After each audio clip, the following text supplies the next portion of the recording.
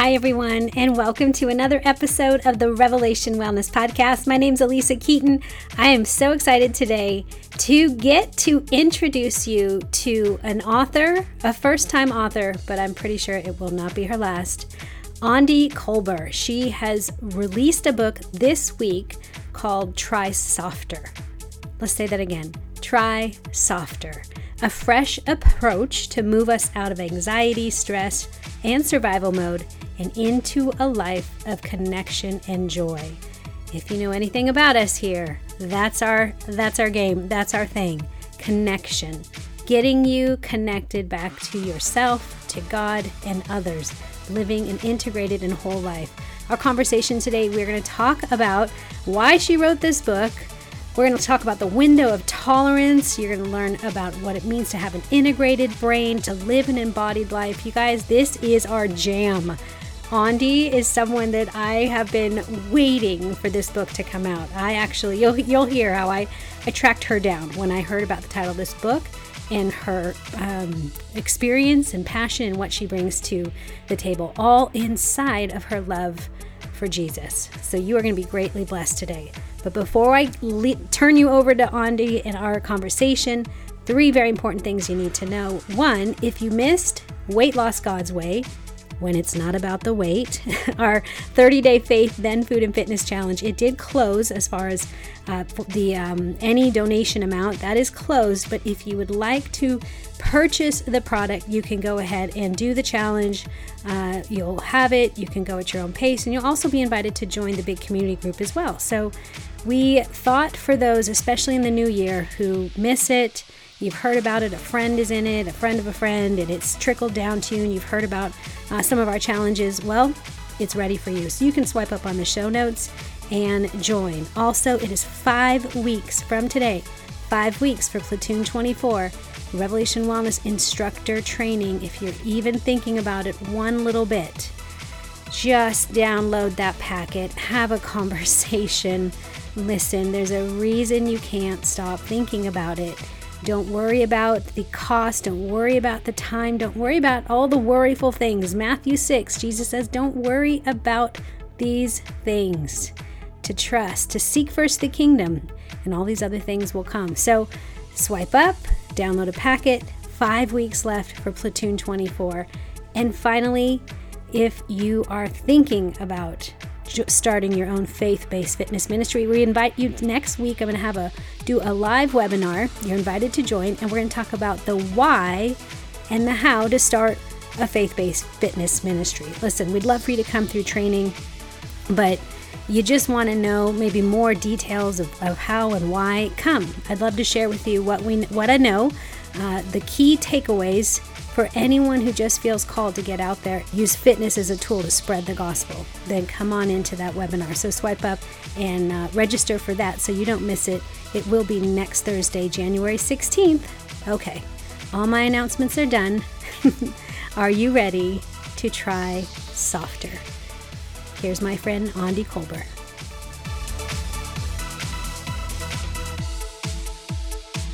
Hey, Aundi Kolber. We've talked a little bit, but I really do feel like I'm fangirling.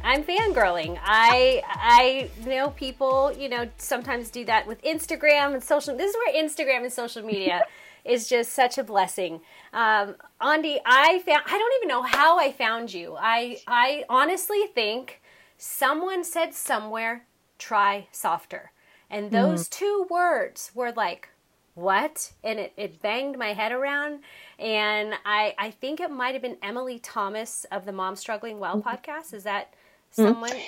Yeah. You know what it was? I think that we were chatting with her about scheduling a podcast, and she probably had a copy. I wonder if that was. She did. Yep. And then I was like, all the cool kids have the book. How come I don't have the book? So then I just reached out to, and you're being published by Tyndale Publishing, which is my publisher too. So I'm like, okay, we're basically sisters now. So I need a book. And so I reached out and said, please get me a book. This just needs to be read. And I have a feeling I'd love to have you on the podcast. So Aundi, welcome to the Revelation Wellness Podcast. Tell our audience a little bit about yourself. Yes. Oh, well, thank you so much for having me. And I'm fangirling a little bit over here too. Like, I think this is so fun and awesome. And I truly am just honored to be able to be with you here because it's, just so fun. It is. So I'm Andi Kolber, and I am a licensed therapist in Castle Rock, Colorado. I've been practicing for, probably about 12 years as a therapist. And I am been married for, almost 13 years. I have 2 kiddos, Mattia and Jude. And Mattia is about to turn 8, and Jude just turned 3. Oh. Yes. And so they are, in some ways, so similar, and in other ways, very different. Uh-huh. And they both have these elements of like spiciness, which I see some of myself in that, and also both very sensitive in different ways. So motherhood is a huge part of, just my journey. And I would say, as I think about TriSofter, and because in addition to being a therapist who has a private practice, I do writing and speaking. And as you're already talking about, TriSofter is my first book. And so there's plenty of things going on in my life right now, but I would say motherhood is one of the catalysts for me personally to have, I sometimes talk about it like it cracked me open. There was a sense in which I had really coped with so much of my life by learning to basically just push through. Yeah. Like I grew up in a really dysfunctional, and obviously not all bad, but just some really significant relational and emotional trauma in my childhood. Yeah. And the way I adapted was by just developing this armor of being like, I had to be the best, of being really rigid, really anxious. And in a sense, I really needed that. I needed that to sort of survive my childhood. Yeah. And so I really, for folks who may or may not follow me or be familiar with my work, I often talk about honoring our story. And for me, I really honor the parts of myself that kept me, I say it helped me survive. It kept me alive in a way. Good. It's so good. I love that because we tend to shame the past, like, well, that was then and this is now, old creation, new creation. And that's true, like we are a new creation. Right. But I love how it says in Isaiah 61 that we will rebuild the ancient ruins. Like the ruins had a purpose. And even the fact, like you said, like the armor that we can put on, isn't it a great way to try softer is to look at it through the lens of what a kindness of God to give us that armor, to give us a way through, even though we weren't reconciled to either God or ourselves or really aware, but He is about life. He is about, you're going to make this, you are going to make it through this, but I'm coming for you, and He knows when. Yeah. Wow. Yeah. Yeah, no, I think that's so good. It just like that integration of, I think that oftentimes we do think in very polarized black and white thinking about these concepts. And what's so helpful for me as I've done this work is, what is God's posture to me when I'm in pain? And, understanding that, for me, even just from a physiological level, the way that trauma, which that's kind of what I'm talking about in my childhood, I experienced a lot of what is considered little t trauma. Could you define, go ahead and define in your terms, little t trauma and capital T? Yep. So essentially big T trauma would be PTSD. So things that fit the criteria, typically, and this is not a full diagnostic, but essentially things that threaten basically our life. It would be natural disasters. It would be sexual violence. It would be observing someone's life being threatened or actually taken. So any of those things could create big T trauma. Okay.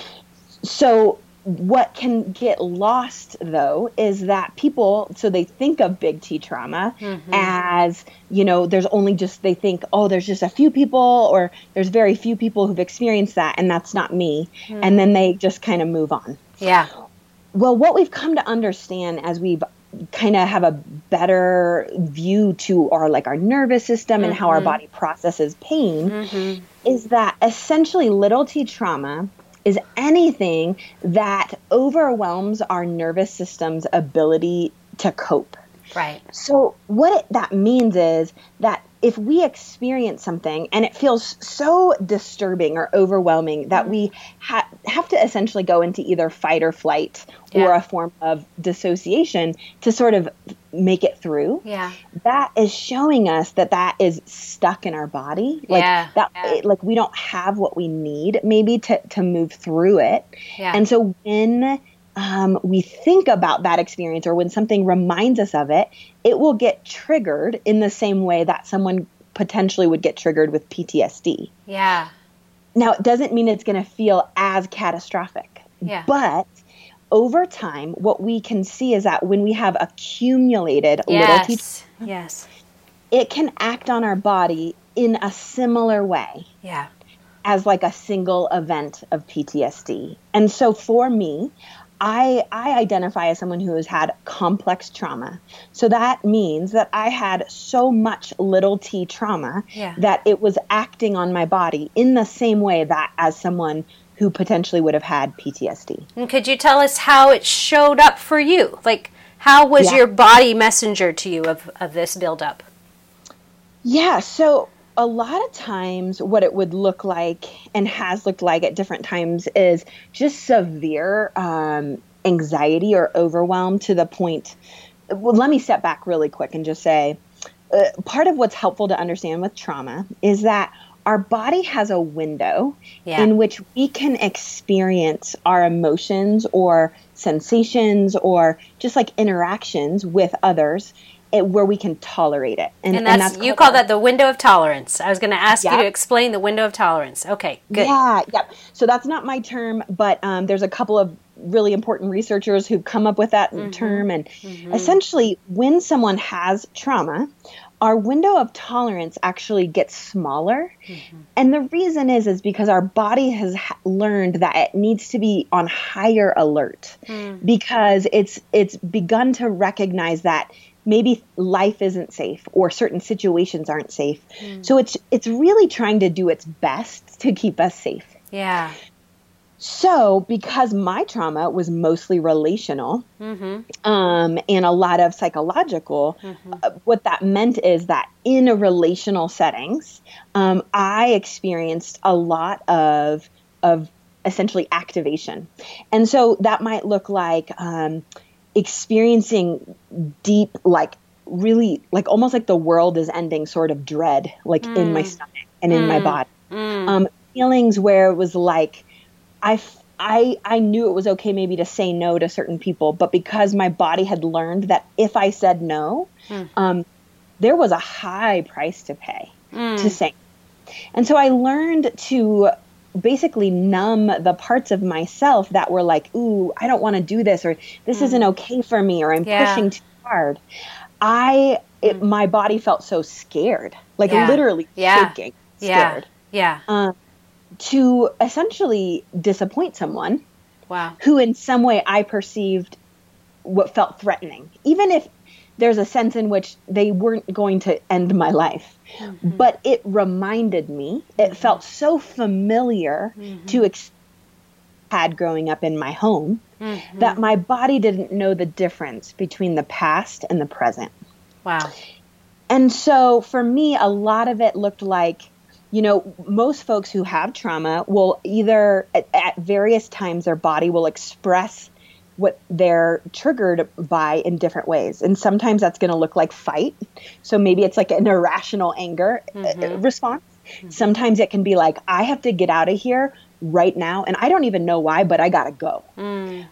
It could be saying yes to something that you absolutely know you should say no to. And it could also mean just this sense of deep, a lot of times dissociation I equate with, it's like a form of depression. And it can feel like you're tracking through mud, almost like can sometimes be this sense that like even you're watching yourself, like you're there maybe, but you're like not really there. Yeah, it's disassociation. Yeah. in a way. Yep. Yeah.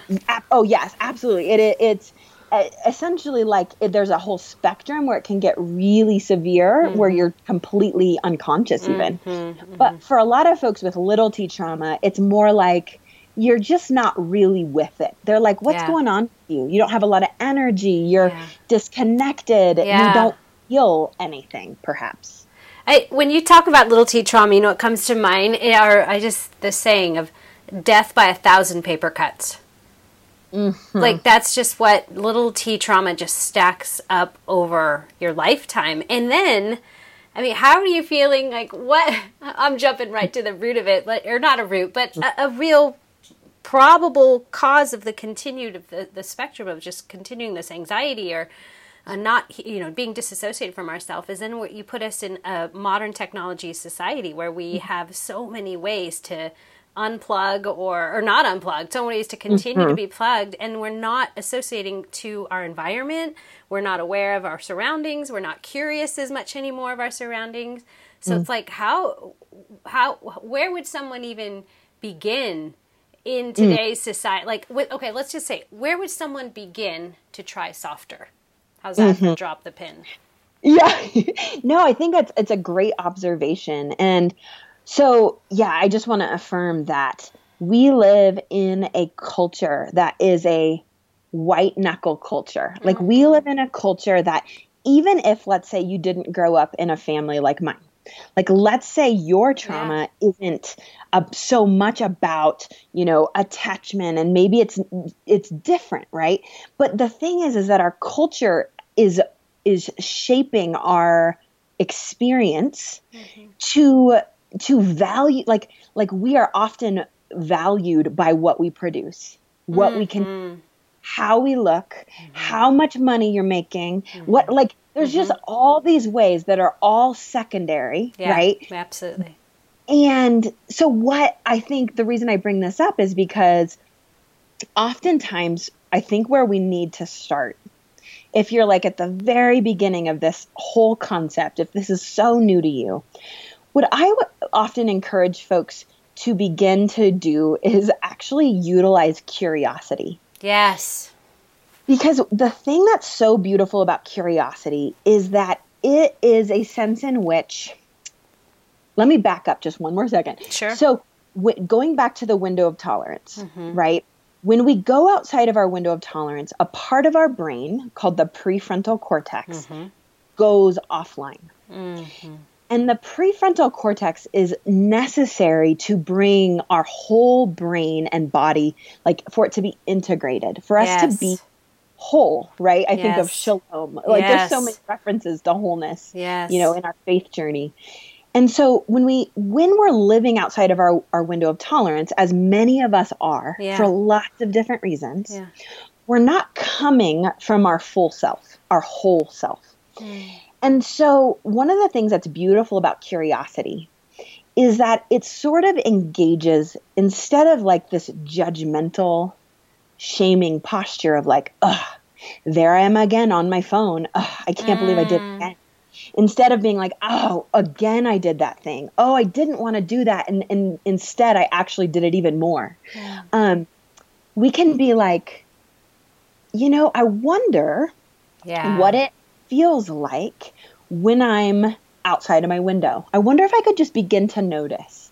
And then I might, go to the grocery store in the middle of the holidays and notice that my heart is starting to race, and notice that I'm like starting to sweat a little bit. And then noticing that I'm actually like want to like kind of yell at the cashier. If I can bring curiosity and a non-judgmental stance, what I could do is begin to recognize is that my body is actually giving me a ton of information. Amen. And that information is simply that, hey, this may be a little more intensity than I can handle at this particular moment. And so instead of being like, you're so weak. Oh my gosh, everybody else can do it. You're the only one who's not kind, right? But instead say, well, I wonder what I would need to actually stay in my window of tolerance. That's good. So how could I get creative with this? Could I actually not go to the grocery store at 5 p.m. when everybody's there? Yeah. Be wiser for me to go at, after I put the kids down or later that night, even though, like, because it'll give me just a little more breathing room. Yeah. Like, this is an example. And again, like, not that all of this is about going shopping, but like in this really specific situation, I'm paying compassionate attention to my body. I'm saying, okay, body, this is what it is right now. Like, this is how you are. This is where you're at right now. And so how can I support you, body? Yeah. In functioning from a place that keeps you whole. That's good. That's so good. All the fitness teacher gospel preachers just raised their hands and said, hallelujah. That's so good. I also want to mention in this book, you guys, go get the book. Everyone, if you're just intrigued at all, go get the book. It's a great read. You write it really well. You don't write it, prior to reading your book, and still a great book, but it was like eating a steak for days, is The Body Keeps the Score by Bessel van der Kolk. And your book is just so palatable, and she breaks it down. You guys, she actually also gives practices, which wherever I see that word, I'm in, because I'm an Enneagram 8, and so we like to actually do stuff. We like to challenge people to, you can't just sit around and talk about it. I don't just want knowledge. I want knowledge applied, which is the definition of wisdom biblically, knowledge applied. And so you give that in the book. And that's why I would highly encourage people to get it. But on chapter 5, I'm going to read something from your book. Is that cool?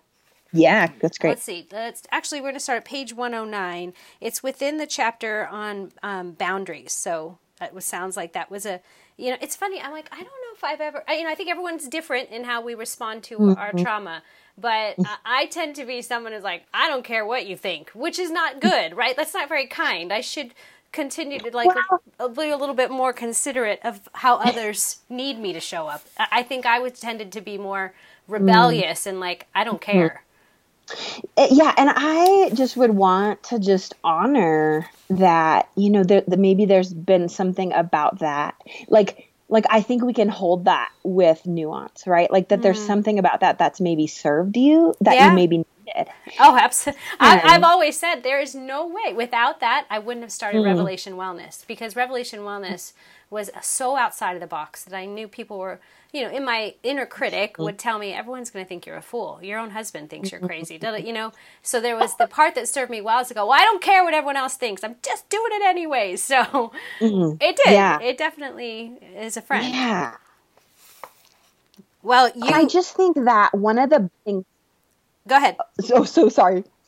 I just was going to say one of the things that I just would want to honor about that, and what's so beautiful about this work is that we can get to a point where we can honor that and we can really say, but maybe we can fine tune that. Amen. You know what I mean? Yes, totally. And I love that. And I am growing in, this is my season of really growing in, no more, no judgment.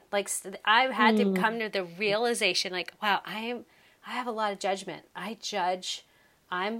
Judgment is just something that I've done to survive. What's good, what's bad, put things in categories, and so you can make your way through. I read a book called Stop the Pain. I don't know if you've heard of that. I don't know who wrote it, but he talks.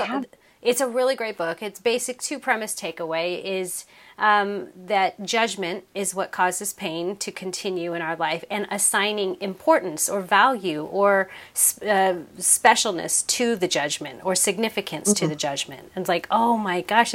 So it was the first step of just to become more curious that we can know the what, but we don't have to know the why. And that's where judgment enters in, is when you want to know why. You've got to figure out why. Where we can know what, what happened. Yes, what happened is my father was an addict, and that happened. That was what was.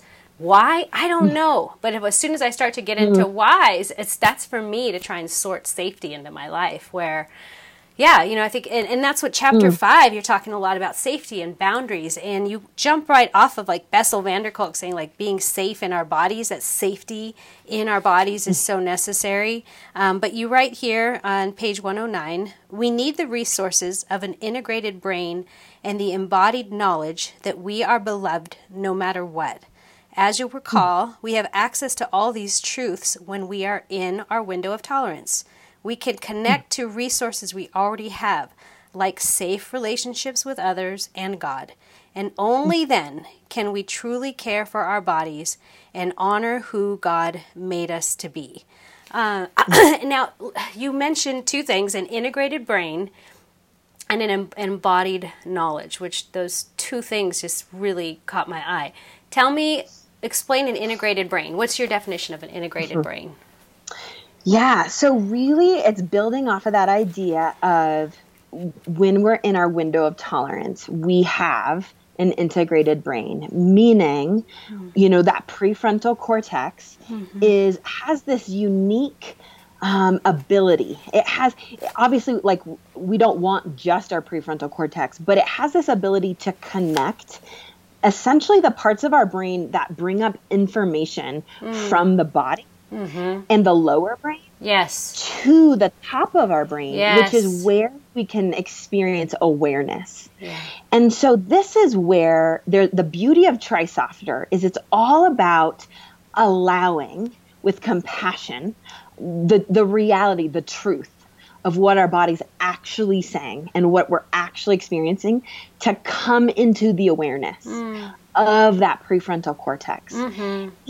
And that's the place where, and for me, this is where I think there's such beautiful integration with faith, is that it really makes me think of this vertical relationship like we have with God. Like we have a vertical relationship with ourselves. And it's sort of like God models and stewards towards us this really deep love and compassion. And there's a sense in which that's kind of what we're doing for ourselves. Like this top of our brain is the part that can sort of be like, even though you messed up, your value is not based on what you do, right? And so it can say to the part of yourself that's maybe wounded from childhood, who feels like they're never good enough, it can sort of bring compassion and say, oh, dear one, it's never been about you being perfect. And it's okay. It's okay to be sad. Like, I know there was a time that someone treated you like that. And that is okay. And that's valid. And I'm here with you now. So it's sort of like we're parenting ourselves in the way that God parents us. You just remind me of a moment. My daughter, we've been through some seasons of just therapy and a family. Like I always say, wait, once we hit teenagers, like the lid comes off the pot, which is great. It's a celebration. Like, okay, we're really getting to know who you are as a person and what you're struggling with, and hear how I'm, what I'm showing up still broken in places as a mom. So we've been in this season of therapy, and there was this moment my daughter I was visiting with her therapist, kind of just getting some information and just sharing. And he had said something to me, and he had a very kind demeanor, like a very kind face and kind eyes, an older man. He could definitely be the age of my father. And he sat in the chair, and he was telling me some things, and my heart just started to break, and all of a sudden I just started to cry, and I said, I so regret, I wish and as I began to say those sentences, he crossed his arms, he leaned forward into me with these piercing blue eyes, and he just said, oh no. And with a soft smile on his face, he said, there are no regrets. And I kid you not, Andy, in that moment, it was the Lord himself. Like, it was straight to the heart of a father going, oh, no, no, no. We can't, it was a prefrontal medial cortex moment of, we're not going to let that take over residence up here, because that's not true. You have no regrets. And I'm like, oh. So that what you're saying, that is just beautiful. That's an integrated brain that can feel, you're saying it can feel those pains or those discontents or whatever, but it has to pass by this higher knowledge of who God is and who we are in relationship to him in ourselves, wouldn't you say? Yeah, like there's really this, and I think this is what's so fascinating to me as a therapist is that there's all these nuances to each of us individually in the sense of like when we listen to our body, like here's an example for you. When I have been working in my own life, like as I've worked through certain types of trauma, I can notice that my body like literally feels like it needs to shake out some energy in my arms. Yes. And when I become aware of that in the top of my brain with compassion, it's sort of like what I'm doing is I'm like, and then I literally like, that's essentially what I do. Like I'll take a moment and I'll shake out the energy. And it's like top of my brain is participating with my body. Yes. Like we're all working together to be like, what do you need? Like I'm attending to my body. I'm saying, body, what is it you need? Absolutely. So that you can work through this thing. Andi, have you done any of our Revving the Word podcasts? You know what? I actually haven't, but it sounds like I'm going to stalk you now and say, have you tried this? That is exactly, because there are some people I think that just are more physical. They feel things in their body more. They feel it. They tense they feel the tension or whatever. So a lot of people that I think for me, that's why fitness became such an outlet in a unhealthy way for so long. I mean, it got me through, but it became an idol. It became something kind of counterproductive and obsessively heading in the wrong direction. But I had this stored up energy that when I moved my body, it just felt better. But then once I brought in the Word of God, which is what our Revving the Word podcasts are, we tell people, go for a walk, go for a run, go for a hike. You're going to hear some music to kind of soften the emotional side of the brain a little bit and quiet that down. And then we really integrate. And now what does the Word of God say? How does this apply? How is we're kind of shaking it out? So that's an integrated brain thing. And what you're saying is so when you have someone show up in counseling in a session in your office, would you just say like, how can you pick up on someone that would need that, or how would they pick up on that for themselves? Yeah.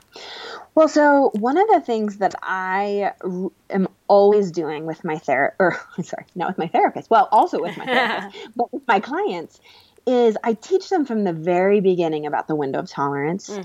We begin to learn and get curious about what it feels like in their body to be in different emotional states. That's good.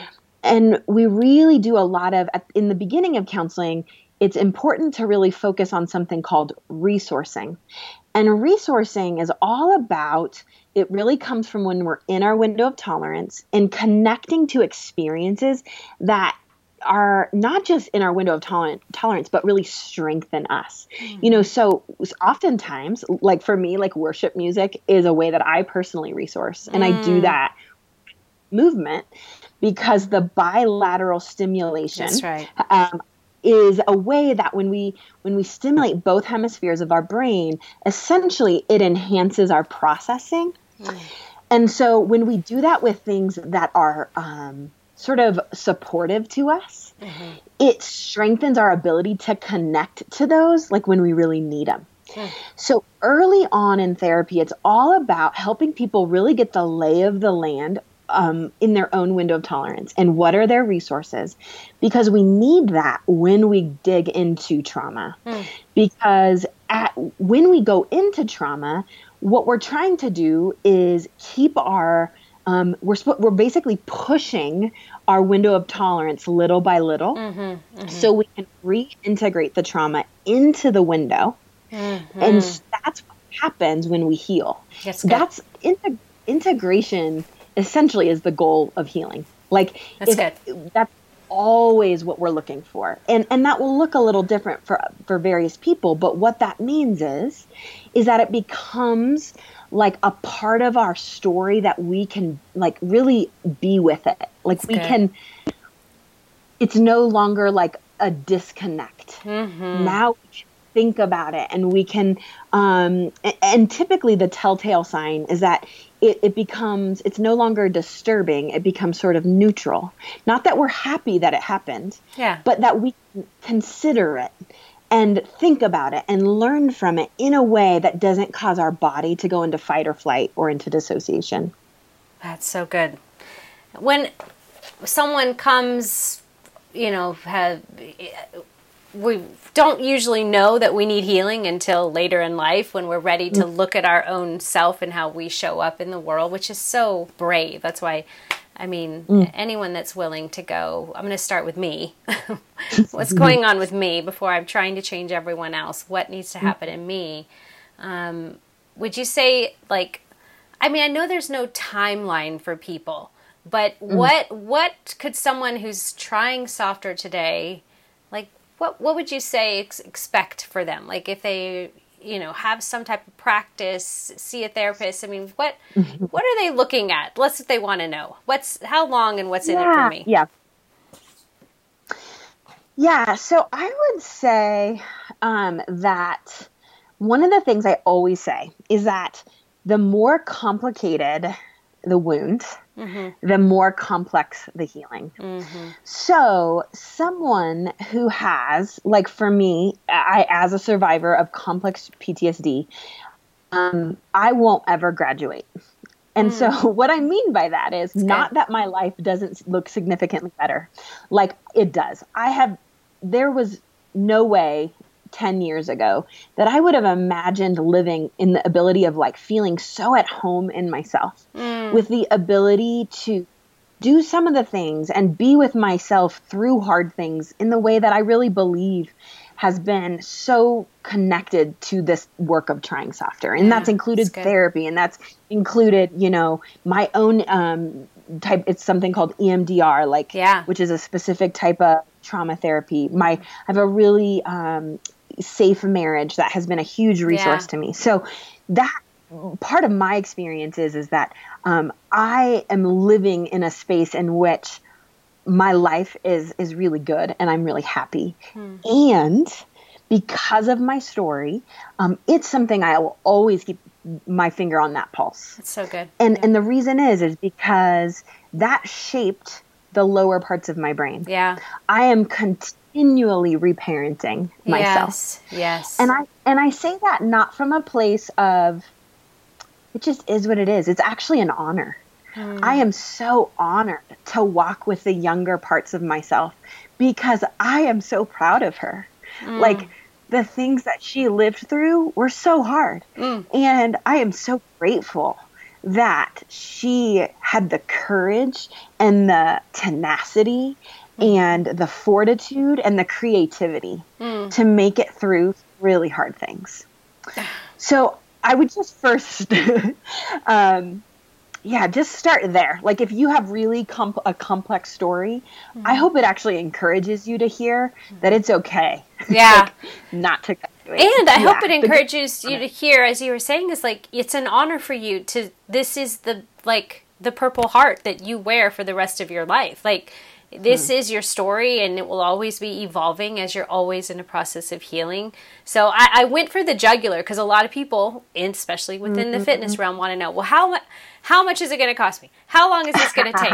I'm like, okay, let's just call that out because there it is. But the way you framed it and showed it, that it really isn't. This is an honor, and anything less than to honor yourself and your story and just go on this forever journey of being reparented for a lot of people, myself included, because attachment was definitely something I lacked as a child. So it is forever I'm growing in towards with this healthy attachment to God the Father, how He mothers me, how He has shown up completely in my life. And still, I'm almost 50 years old and I feel like a child in understanding the security of His love for me. So it's an honor. Yeah. And I thank you for just recognizing that. And I think, it's I hold that, loosely because the reality is that therapy works. Self-compassion works. Experiencing safety in relationship with people and ourselves and with God, it works. I have the deep honor of watching people heal. Amen. Tell you what, that, I see miracles. And I say that in a very, I believe that God can use a lot of different tools to heal. And it just so happens that I believe that this is one of the ways, that, and so I just would want to encourage people to know that, like, oh, will I ever see something? Absolutely. Amen. I mean, and I just would encourage you to know, and to take up a posture of celebration when you see something change. That's good. When you notice yourself being kind, even when you failed or messed up or missed the mark. So when you notice that you actually did check in with your body rather than it. When you notice that you held the line and said, no, thank you, even though you knew it would be uncomfortable, or someone might even get frustrated or angry with you. All of these things are wins. And this is what it means to rewire our brain. This is what it means to rewire our body. And neuroplasticity is a thing. Amen. like we can grow and change. And so we hold that tension that for me, I will be doing this work my whole life. Partly because this to me is the abundant life. I believe this is exactly what Jesus was calling us to, that there is a fullness that isn't about money, that it isn't about the way I look, that it isn't about, it's a richness of connection. Yes. It's a richness of kindness. It's a richness of knowing how deeply loved I am. Wow, I can't get enough of that. You know what I mean? Good, right? You're like, why would I want to stop that? This is the best. Yeah, we're constantly seeking the heart of God, which there's always more. There's always more for us to know, and for a side of His face to see, and a love that we can receive that we couldn't receive yesterday. And it's so true. That's so good. Someone had once told me that the definition of therapy is just the work of life. Like therapy is the work of life. So if you have a life, plan on doing therapy, because it's just part of being in life. It's just do your work. And it's a privilege. It's an honor. And that's how we do neurogenesis, neuroplasticity, and we change. That's where we can become a new creation that isn't despising the old, that isn't shaming the old, but goes, man, thank you for how you served me to get me to where I am today. It's so good. Andi, I could talk to you forever about. I'm honestly going to have you back on the show. I'm going to let you do your tour, do your interviews and all the things. But I've got so many other things that I just know everyone's going to want more and answer more questions. So I hope you're ready for your practice to kind of explode. You're going to need to come up with an online training. I'll tell you all about it. I'll give you all the ins and outs and how to. I've already got this figured out for you, Andi. I already can scale this for you. We can reach thousands. I'm telling you, because you're only one person, and that's kind of what happened for me. It was I'm only one gal that can personal train or teach so many people in one place. Okay, well, how does this go? Well, that was the Lord pulling on my heart to say, I want you to disciple others to disciple. So anyways, Andi, would you pray for our listeners? Yeah, absolutely. Thank you. Lord, thank you so much just for the chance to be with someone who is just a kindred heart, who's walking this walk towards wholeness, Lord, as we all are. And I just pray that you would give the folks who are listening the eyes to see that you are right there, that you are already with us, that we do not have to hustle for it, that we do not need to earn it, that you are just right there and you are so kind. And Father, I just pray that you would help us steward that kindness towards ourselves in the same way that you are already so good and so loving and so kind to us. In your name. Amen. Andi, before you go, give me one sentence of what it means to try softer. I would say that it is learning to pay compassionate attention to our experience in the same way that God is already kind to us. That's good. There it is. Thank you so much. I really